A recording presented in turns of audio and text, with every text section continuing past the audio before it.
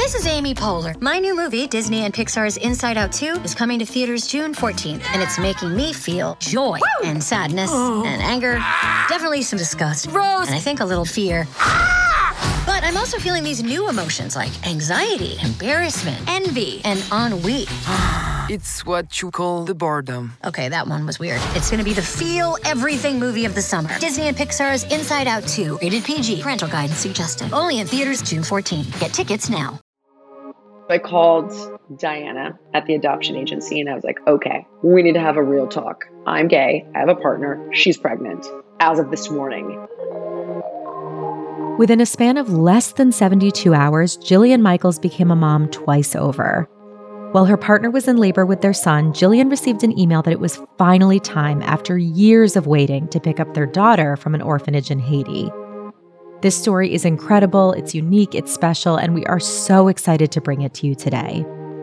Jillian Michaels is a health and fitness expert. She's the creator of the fitness app, and she's the host of Keeping It Real. She's also a mother of 2. In May of 2012, her then partner Heidi Rhodes delivered their son Phoenix by C-section after more than 28 hours of labor.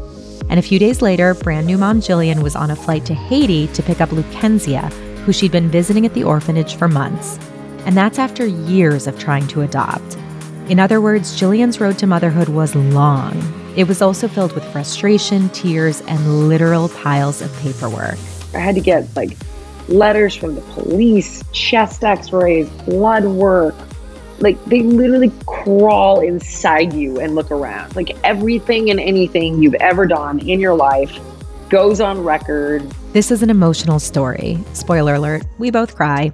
We talk about the toll of envisioning your family, literally seeing the tiny person you want to be yours and the forces that seem to be keeping you apart. It's also an inspiring and a joyful story. Jillian wants to help people, and she wants to help would-be adoptive parents see the beauty in forming a family similarly to how she did. And for me, talking to Jillian was a reminder that celebrity adoption isn't some fairy tale. So yes, Jillian became a mom to a son and a daughter within just a few days, and neither of those children came to her in the quote-unquote standard ways, but she insists she wouldn't have it any other way. This is Me Becoming Mom, where we talk to famous women you know and love all about their extraordinary journeys to motherhood. I'm Zoe Ruderman from People. I want to know, did you always want to be a mom? No. So when did that desire or that realization come to you? It came late in the game. I worked on a television show where I moved in with families for a week. There was a little girl named Lily who had to have been the world's cutest 9-year-old. And I remember thinking, I wonder if I am missing the point. Am I going to get to the end of my life and think, I wish I'd spent more days in the office? So that definitely opened the door. And then in 2010, I went to Africa on vacation, ended up at an orphanage because I was afraid to bungee jump over the Zambezi River. And there happened to be one across from where we were staying. And this is before I knew or had the knowledge that you're not supposed to go visit orphanages. I just thought, I'll go bring school supplies. But I can't say I'm sorry because it begot the process of pursuing international adoption. That was in Zambia, and Zambia was, and I'm guessing is probably still closed to international adoption. So we began a program in the Congo, wasted a ton of time, got nowhere. And about a year after that, Heidi, my ex, found out that Haiti was open. And then the story actually begins. But that was, I want to say, a year and a half into it at that point. Was it incredibly frustrating, once you got to this point where you and Heidi said, we want to adopt, we want to do this, to be met with obstacles at what sounds like every turn? How did that feel? I don't want to discourage anyone. And the thing of it is, it's expensive as well. International adoption is expensive. I would strongly encourage people. There are 100,000 children in America right now who need to be adopted, whose parental rights have been terminated. It costs you nothing, and the kids are in need. I decided that I had this additional gift. Call it what you will, judge it how you choose to. But, people talk about white privilege. I don't need to touch that, but I've always appreciated American privilege. I always was cognizant of the fact that if I had been born in another country, my dad's Syrian. I knew what was going on in the world in Syria. I mean, if I had been born in Syria as a gay female, I'd be dead. I knew that I had this card, this gift I could give, which is citizenship. So I thought, you know what? I've got this awesome gift I can give, and I want to adopt. So why not? I have the means, I have the time, I'm going to do it. But there were certain aspects of it that are difficult unnecessarily. I know from friends who have gone through the adoption process that being a same-sex couple adopting internationally can be really challenging and have a lot of obstacles. Did you also come up against those obstacles? Was it hard trying to adopt in certain countries?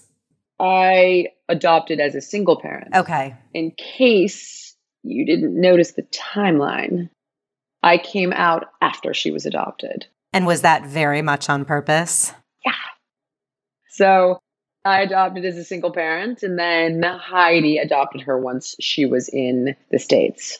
Got it. So once you decided on Haiti, what did that process look like? Wow. So we waited, I wish I could remember the exact timeline. I want to say at least 6 months. And in that time, we were probably right around a year and a half. And Heidi was like, okay, I can't with this anymore. We've been together 3 years now. I'm ready to get pregnant. I want a kid. And, I was like, all right, I support you. If that's how it's meant to be, great. And if someone wants their own child, fantastic. I don't care. I'll adopt that kid. You know what I mean? I was like, whatever. Sure. However a kid comes in, if it's not going to happen, it's not going to happen. Go ahead. So she begins the process of trying to get pregnant while we switched the paperwork. And we just thought, whatever happens first. So we get this woman, Diana, at All Blessings, contacts me. She's like, oh my God, I've matched you with the perfect child. You're going to flip out. He's 5. He's adorable. He's amazing. And I was like, oh my God, okay. We have a son. And for some reason, in my mind, I was like, we do have a son, because I always thought I was going to have a daughter. So I was like, all right, yeah, I see it. I see the backpack and the high tops. Totally, yeah. So I run upstairs and I'm like, oh my God. I tell Heidi, and she's like, this isn't right. And I was like, what are you talking about? We've been at this for years. What do you mean this isn't right? She's like, I don't know. It's not going to work out. And I was like, are you crazy? Did you just bump your head? What do you mean it's not? The first fight, I would honestly tell you, most likely that we ever had. And I was like, you're insane. This is nuts. What's the matter with you? I don't even understand what you're talking about. She's like, I'm not saying no. I'm just telling you this isn't going to work. And I was like, okay, let's go to bed. I don't even want to talk to you right now. She wakes up the next morning, comes out of the bathroom with her pregnancy stick. She's pregnant. Stop it. And I was like, oh my God, no. So what did you feel in that moment when she came out with the pregnancy test? I literally did not know what was up or down, because I was like, there's no way. I went through a year and a half and I was so committed, and I felt that adoption was suddenly I thought this epiphany when I saw that little girl. I was like, this is my calling. This is what I'm supposed to do. So I called Diana at the adoption agency, and I was like, okay, we need to have a real talk. I'm gay. I have a partner. She's pregnant. I need to tell you the truth, because things have changed. So she's like, okay, you know what? I'm not so sure this is a match, because I think this little boy needs a family with a father. She's like, but why don't we, because this is not typical. She's like, why don't you go down there on a mission to check out the organization, bring supplies, on a trip, a charity trip of sorts, and just let's see what happens. So we get there, and I don't know, Heidi must have been a month pregnant, maybe. We went a week later, and Heidi's like, look, I'm going to go with you, but I'm just telling you it's not going to work. And I was like, stop saying that. Were you feeling incredibly disappointed? Were you still optimistic? Okay, you were feeling done. Done. I wanted to go home. I was like, I don't even want to deal with this. I want to go home. So I'm like, all right, great. So I'm sitting, I just didn't even want to, I'm sitting talking to, I think one of the women that works there at one of the orphanages. And Heidi comes around the corner holding this little girl. And she's like sobbing. And I'm like, what are you doing, dude? Just stop. Like, I just want to go home. Like, don't do this. Like, let's just go home. And she's like, this is our daughter. This is her. And I was like, no. You don't get to pick a kid. It's illegal. Like, you can't, it's not a thing. Let's just go home. I want to go home. She's like, just hold her. And I was like, I don't want to hold her. I don't want to hold her. I want to go home. Puts her on my lap, and I literally feel Lou just go shh. I have a photo of it. Wow. I, in that moment, felt like I got hit by lightning. You know what I mean? Where you're just like, and I was like, oh my God, like this is her. This is her. How old was she at the time? 18 months. So I called Diana, and I was like, okay, I don't even know what you're going to say to this, but there's a little girl, and she's ours. I'm sure of it. She's like, Jillian, and I was like, Diana, I'm telling you. And she's like, I don't even know if she's been adopted. I don't know if she's been matched with someone. And I was like, I am telling you, this is our daughter. So she calls me back the next day, and she's like, look, I'm really sorry. Luckenzie is going to Germany. And I was like, Germany? Are you sure? She's like, yeah, she's matched. And I was like, are you sure? Because in your mind, you're just like, how could I be so wrong about all of this? Had you let yourself feel like her mom, or was that even something you were in control of at the moment? Where was your head at? Quite honestly, I don't even know how to describe it, because on one hand, you're like, yay, we're having a kid because Heidi's pregnant. Right. But on the other hand, I'd spent almost 2 years pursuing this path that looked like it wasn't going to work out. So I want to say 2 months later, we were in Japan, and I got an email, and it just said, I have it somewhere. It was something like, Luckenzie, either Luckenzie is available, you can be her mom if you want. And I just was like, yes. And it turns out, I to this day don't know the details, but something happened. And her adoption fell through, and Diana was like, we're going to match you with Lou. So your gut instinct was right. I mean, I got to give it to Heidi, because she, I hate to say found her, but she did find her in this place amongst, I don't know, 60 kids maybe. I don't know. It was bizarre. I wish everything in life was that serendipitous. Now, Heidi's 3 months pregnant, and I began to do the investigations with the State Department and to do what's called parquet court, and it was a process, obviously. So tell me a little bit about that process, because I think a lot of our listeners are going through this or will be curious. What's involved? I had stacks of paperwork. I had to get like letters from the police, chest x-rays, blood work. Like, I don't even, like, they literally crawl inside you and look around. Like, everything and anything you've ever done in your life goes on record. You're investigated. You have home studies. It's like, it took just that. I was like, oh my God, your bank accounts, your tax returns, your medical history, your friends, your family, everything is literally dissected. After that, how many months was it before you were able to go to Haiti to bring her back to the States? Once you finish the home study and you have a complete dossier, which takes forever, I don't remember how long, I want to say at least 6 months to a year, then you get matched with a child. And then in Haiti, there's a State Department investigation. You have to go through multiple steps in parquet court, and I think there were 14, and I don't even remember them all. You have to appear in court. If there are birth parents alive, they have to appear. Then it needed to be signed off by the president. Forgive me, she's 11, so it's been 9 years. Did Lou have birth parents that you knew of who were alive? Her mom, her birth mom. I don't really know that much. And the timing is such, if I'm right, that it was after the earthquake? 4 months after the earthquake. She was pregnant with Lou because it happened in January of 2010 and Lou was born in April of 2010. That's incredible. Yeah, so I don't know. And sucks because I can only tell her what I know. And I don't know much. Yeah. So I imagine this time period where you're going through all of this is a bit of a roller coaster because nothing's a guarantee. And at every turn, it's kind of like, is this going to go well? Were you feeling nervous and anxious? Like, how did you go to sleep at night? How did you kind of keep going with your life with all of this in the backdrop?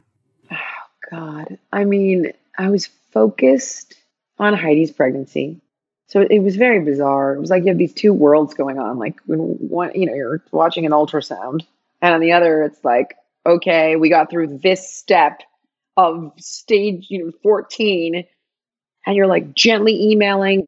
And how many times did you go to Haiti in that 6-ish month period? Twice. And were you able to see Lou on those visits? Yeah, and that was probably a mistake. Was it incredibly difficult to see her and then leave? Oh my God. Yeah, it was really hard on her. Did she know that you were her mom at that point? Yeah. So the second time I went, she stayed with me at the guest house. So they call it the guest house. So she wasn't in the orphanage. I'm going to be hysterical. Well, I'm already crying, so. So they kept telling her, like, this is your mama, this is your mama. And so she was like, rad, you're my mama. She's like, I don't know. She like knew right away. She's like, mama. So I don't remember how many days. It must have been like 3 or 4 days, I think, that she was with me towards the second trip, I think. Because the first one, she didn't stay with me. I had to go do all this stuff. The second one, she stayed with me. They're like, she can stay with you. And like, here she is with me in this little room, 24/7. I'm feeding her, I'm changing her diapers, I'm holding her, she's sleeping in a bed with me. And this is a child that was in, a very different situation. And so for some reason, I'm like going back to the airport and she's laying in my lap. And this kid never was a fussy, never. And all of a sudden she's like unraveling in the car. And my mom was like, don't freak out. Don't do it. You're going to really upset her. You hold it together. And when you leave, you can call me. So she was screaming and crying and holding on to me. And I had to it was the worst. I don't think I would have done it again because it was awful. I'm not so sure it was the best thing. I don't know.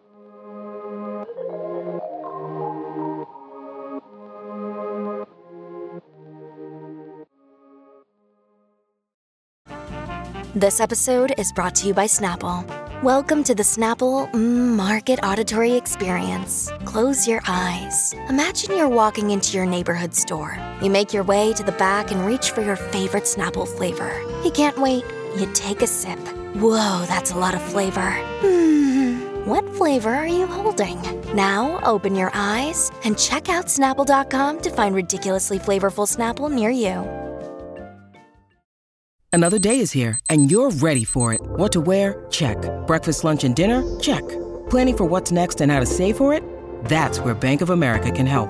For your financial to-dos, Bank of America has experts ready to help get you closer to your goals. Get started at one of our local financial centers or 24/7 in our mobile banking app. Find a location near you at bankofamerica.com/talktous. What would you like the power to do? Mobile banking requires downloading the app and is only available for select devices. Message and data rates may apply. Bank of America NA, member FDIC. Jillian would be back to pick up Lou and take her home very soon. All they were waiting for at that point was the visa. But in the meantime, back in LA, her partner Heidi was about to give birth to their son, Phoenix. So I want to know the exact timeline because I had read somewhere that we're talking 72 hours. If that. Yeah. And then I also want to hear about Phoenix's birth and all of that. But she has a C-section, right? Oh my God. The most difficult. I wrote a whole book about what Heidi, with 5 different doctors, because I found it to be so frustrating, some of the things that she went through. And then while Heidi was in labor, we got the notification that Lou got her visa. And how did you get that notification? An email, a phone call? I have a photo of Heidi. I mean, it's with the oxygen mask in the hospital bed. holding up a picture of Lou's visa. So when you get that notification, do they say like, come immediately, come in the next few days? What is that like? Yep. ASAP. I'm like, oh, okay. So did you book a flight from the hospital? I honestly don't freaking remember. Oh, God. Are you both sobbing at this point when the email comes through and you see that little photo of Lou? Heidi had been having a tough time. And I think we were both like, okay, we got to get through this, and Heidi was just not accepting it. It was like, no, I'm going to do this. And I was like, you're not going to do it. You can't do it. You know a lot about people's bodies, what they can handle. Did you have a sense at some point like that a C-section? I knew the whole time because she's 95 pounds. She's literally 95 pounds. And wasn't Phoenix a big baby? Huge. He was 9 pounds. So I knew, I was like, Heidi, I don't think so, dude. So she was 2 weeks late. And finally they're like, all right, we have to induce you. So they start out with the Pitocin drip, break the water, strip the membrane, and she's not dilating. God, she went through it all. We're at hour 13, and the drip, I think, was at like 25. The contractions are coming on like an earthquake. She's in so much pain, and she won't take painkillers. She's like sobbing. So what are you feeling in this moment? Oh my God, so frustrated, which is because I'm like, knowing it's not, you know what I mean? I'm knowing that she's going through this for nothing. But it's like for her, I guess, her mind, I get that it's like you need to dot every I and cross every T, but we're ending up like in my mind, I'm like, why are you doing this? I'm watching her in so much pain. Nothing. She's not dilating. I think she was at maybe 2.5. This is like exactly what happened to me. I got up to 3 and that was it. By the time we get to hour 28, nothing. We're at like a 3.5. She's not dilating. And the nurse comes to me and she's like, okay, she's starting to get a fever. The baby's heart rate is getting irregular. And I was like, okay. So I called our doctor and I was like, you got to come. It was at the middle of the night. And I was like, if you don't come, I'm going to get some NyQuil and some X-Acto blades. And I'm going to get him out of there. Like, right. Drug her out. Like, you got to come. They wheel Heidi into the little room and she's like, do you feel anything? And Heidi's like, I feel tapping. And she's like, I've already opened your stomach. I'm like, you're fine. It's okay. It's okay. Did you watch? Were you looking over? Oh, no, I hate blood. So I was by her head and there's the curtain thing. And I was like, oh my God. Cause I will legitimately hate blood. So the next thing I know, I hear the doctor go, what a big baby. And she's like, I'm so sorry. I usually make a scar this big. I had to make a bigger incision. That's the first thing she said. And I was like, when is it okay? Because I was like, if I see intestines or anything, I'm done. I can't. It'll be like out of a movie. Yeah. They're like, hold on. So I just remember somehow there was like a person over here and a person over here on the opposite side holding and I was like, oh look, there's that little human that's been in there. That's fascinating. It was so surreal. And then they brought him over to the little scale thing, I think it was. And he held my finger. Oh. He caught the little umbilical cord. And I was like, whoa. Did you cut the cord? I did cut the cord. I was okay with the cord. I'm impressed with that. My husband could not handle that. The cord I can handle. He was holding my finger. And I just remember being like, look at this. It was just so weird to me to look at this little human. This is crazy. Look at it. And then I brought him over to Heidi, and poor thing, she was so sick. They put him on her chest and she threw up. And I was like, oh man, this whole thing has just gone so far south. Do you remember the first thing you said when you met Phoenix? No. I remember the first thing I thought, but it's totally inappropriate. Oh, well, now you have to tell me. He's a very healthy kid. I was like, what? I mean, it was a bit shocking. I was like, is that possible? That is the first, I literally was like, how's that possible? But then I was like, all right, dude, grab my finger. Oh my God, I love it. Okay, so I want to shift back to Lou's story. So you go for the third time to Haiti. You get on the plane. I would imagine at this point, like, you're sleep deprived, you are exhausted, you're a new mom to Phoenix. What are you feeling when you get on that plane ride? Oh my God, I was so relieved. I was so glad it was over. There's this tiny little human that is for the most part alone in the world. My daughter, she was surrendered at 10 months old. She spent 12 months in a room the size of my master bathroom. She was not stimulated. She was not held. Look, I don't want to crap all over this orphanage. They were actually one of the great ones. They really were. But I mean, you've got like 3 women and 60 kids. And anything can happen to her. And I mean, anything. She can get bit by a malarial mosquito, right? She can get bad microbe in her water. Like, this happens in the developing world. Like, we all know this. Hurricane, who knows? It sucks. I would never change it, but yeah, wow, it's not fun. When did you allow yourself to feel relief and exhale? Was it when you got on the plane, when you got the email? That visa. Yeah. The visa, I was like, we're done. She's American. Game over. She is a citizen. She belongs to the United States of America. She's also a Haitian citizen, but it's like, that's it. She's mine. It's official. So at that point, you're like, all right, I just got to get there now. I just got to get there. So tell me about going to the orphanage. Oh my God, I almost forgot this. So they told her I was coming. She runs to me, gives me this big hug, and then pulls away from me and smacked me in the face. Why? She was super pissed about the fact that I had left, and then hugged me again. And I mean, that child did not leave my side. 6 months? Did not leave my side. Wow. Like, if I showered, she'd be outside the shower door, screaming on the shower door, "Mama, Mama." And I was like, dude, I'm right here, buddy. When I went through security, I think I put her down to take some stuff off, and she climbed me. And I was like, we're okay. She'd wake up in the middle of the night. She'd be like, stand up on her crib, and she's like, "Mama." And I was like, I'm here. I'm right here, buddy. Like, for I don't know how long.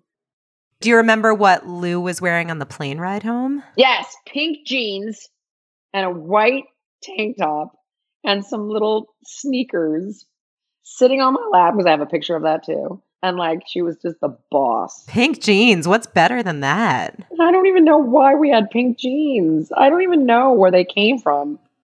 So tell me about when you introduced the siblings. I want to know, like, when you brought Lou home, Phoenix is, days old. She literally like walked over, because he was in this little like crib, and she like pointed at him like, who?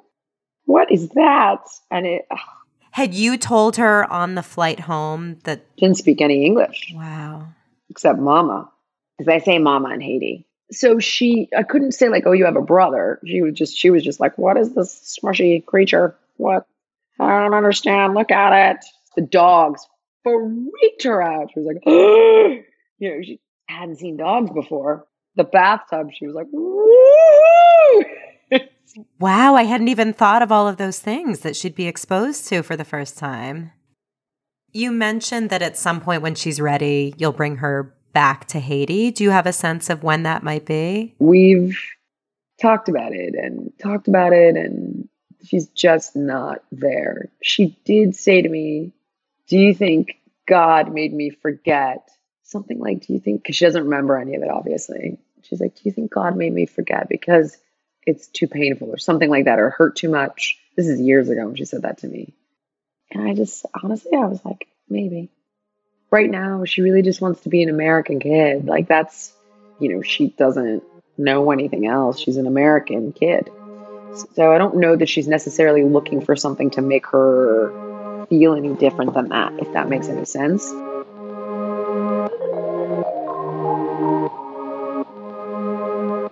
Jillian sent some amazing videos and photos to us, including Lucenzia in those pink jeans sitting on her mom's lap on the plane ride home. You can go to people.com to see them. In the United States, more than 40% of adoptions are transracial, but the realities of raising a child of a different race are really, really complicated. we wanted to reach out to an expert who helps prepare parents for going down this path. Rhonda Roorda was adopted at the age of 2 into a white American family. She's written several books on the topic, including In Their Voice, Black Americans on Transracial Adoption. And she was an advisor to the creators of This Is Us, which tells the story of a family that includes an adopted Black son. I started by asking her what she would tell white adoptive parents if they were bringing a Black baby into their family. How you care for that child is critical because as adoptees, we're watching. What that means is, first of all, have you done, as white adoptive parents, done the work in knowing about the community in which this child is coming from? And how are you looking at this community? And so I imagine when you say do the work, part of that is before you bring the child home, but a lot of that is continuing that work and that conversation and that thoughtfulness once the baby and the child is with you and growing up and a part of the family. Absolutely. Let me say this. I believe in transracial adoption. I have seen it done well. But I also want to say the stakes are high. When I was adopted, I had to learn the culture, the language, the rhythm of my new parents. I had to cross all of my comfort zones in order to love them. And a trip to Disney World is not going to help ease that pain. A new wardrobe, or when you get older, a new car, money is not going to ease the loss of leaving your homeland, your community of origin, or in my case, my mama.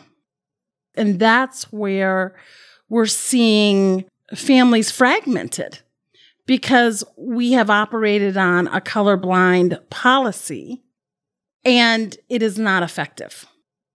Let's talk a little bit about colorblindness and talking about race when you're parents in a transracial adoption situation.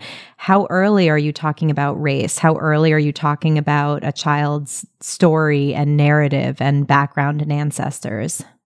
Well, I think you're talking about race as soon as race happens. So this is happening to kids at 2, 3, 4, 5. So we have to know how to talk to kids about race in a child-appropriate way. So in other words, if it's from the very beginning, making sure that that child has books where there's images that look like her or him, where there are toys that they can see themselves, where there are books that show experiences like that of transracial adoptive families. When we see ourselves within our home, we begin to believe we are included within that family. And that gives us confidence. And then when we have these difficult things that happen to us, we're more trusting that if we share this with our family, they are going to take it seriously. With color blindness, what happens is you start trying to not see your brown skin. Then you try to do something with your wide nose and suck in your thick lips. And you're cringing over your hair. Now, we're seeing dynamic transracial adoptive families that are being proactive and understand that hair is a crown. There is something beautiful. And I know I talk a lot about that, but it's about having a spiritual connection to communities of color. I have a Cameroonian hairstylist, and I can tell you, she's been my hairstylist for over 20 years. When she touches my scalp and my hair and washes it, there's a spiritual connection. You know, I think my mother tried. I think she tried to braid my hair. I think she did. But again, long term, when you're 10 and 12 and 13. And if I look at my pictures, it was almost like I looked neglected. And so now we go into this. Priorities. It is expensive to manage beautiful braids. It is expensive. It probably costs more than if you put a child into soccer practice. But that is part of caring for that child. Are there other day-to-day things that might seem minor or might be overlooked by white parents, like hair, that you sort of see come up over and over again, or perhaps that you experienced yourself? Or is hair really the big one? I think hair is the big one. I think going to family reunions and you hear where someone got their brown eyes and where someone got their height and their personality, all these things as adoptees, we long to know. Before I tried to pretend I didn't have the beautiful skin I have and the wide nose and the wide, I tried to erase all that until I realized it was killing me. But to really look and say, there are other people that look like you. You are also connected to a community and legacy in addition to your adoptive family. You have to understand transracial adoption. You have to understand the history in America. So you need to love on these kids. You need to care for these kids. You need to advocate for these kids because we go out into this world and we have to move in a different way.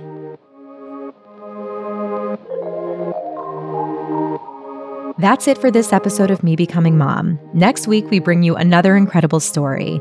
This one is from fitness guru and Instagram superstar Emily Skye, who had a very dramatic, very emotional, and ultimately very happy, unexpected home birth. I'm going to tell you guys right now, she delivered on her daughter's playmat while her daughter was trying to play horsey with her. And yes, they had to replace that playmat. When you're not planned for a home birth, it's quite shocking and scary. And Declan's on the phone trying to get an ambulance because I said, you've got it, he's coming now. I was just screaming out, he's coming now. And I started going, get my undies off. I've got to get them off. And hot tip, Emily's episode is coming a day early on Wednesday so that you can spend all of Thursday eating turkey and hanging out with your families. I know I'm looking forward to giving my son his very first bite of turkey and mashed potatoes. I'm Zoe Ruderman with People. Thank you so much for listening. This podcast is produced by People in partnership with Pod People. Special thanks to our production team, Andy Cubis, Jason Mack, Brian Rivers, Eliza Sessler, and Suzanne Semiloff. Our executive producers are Lauren Mickler, David Flumenbaum, and me, Zoe Ruderman. Thank you so much for listening.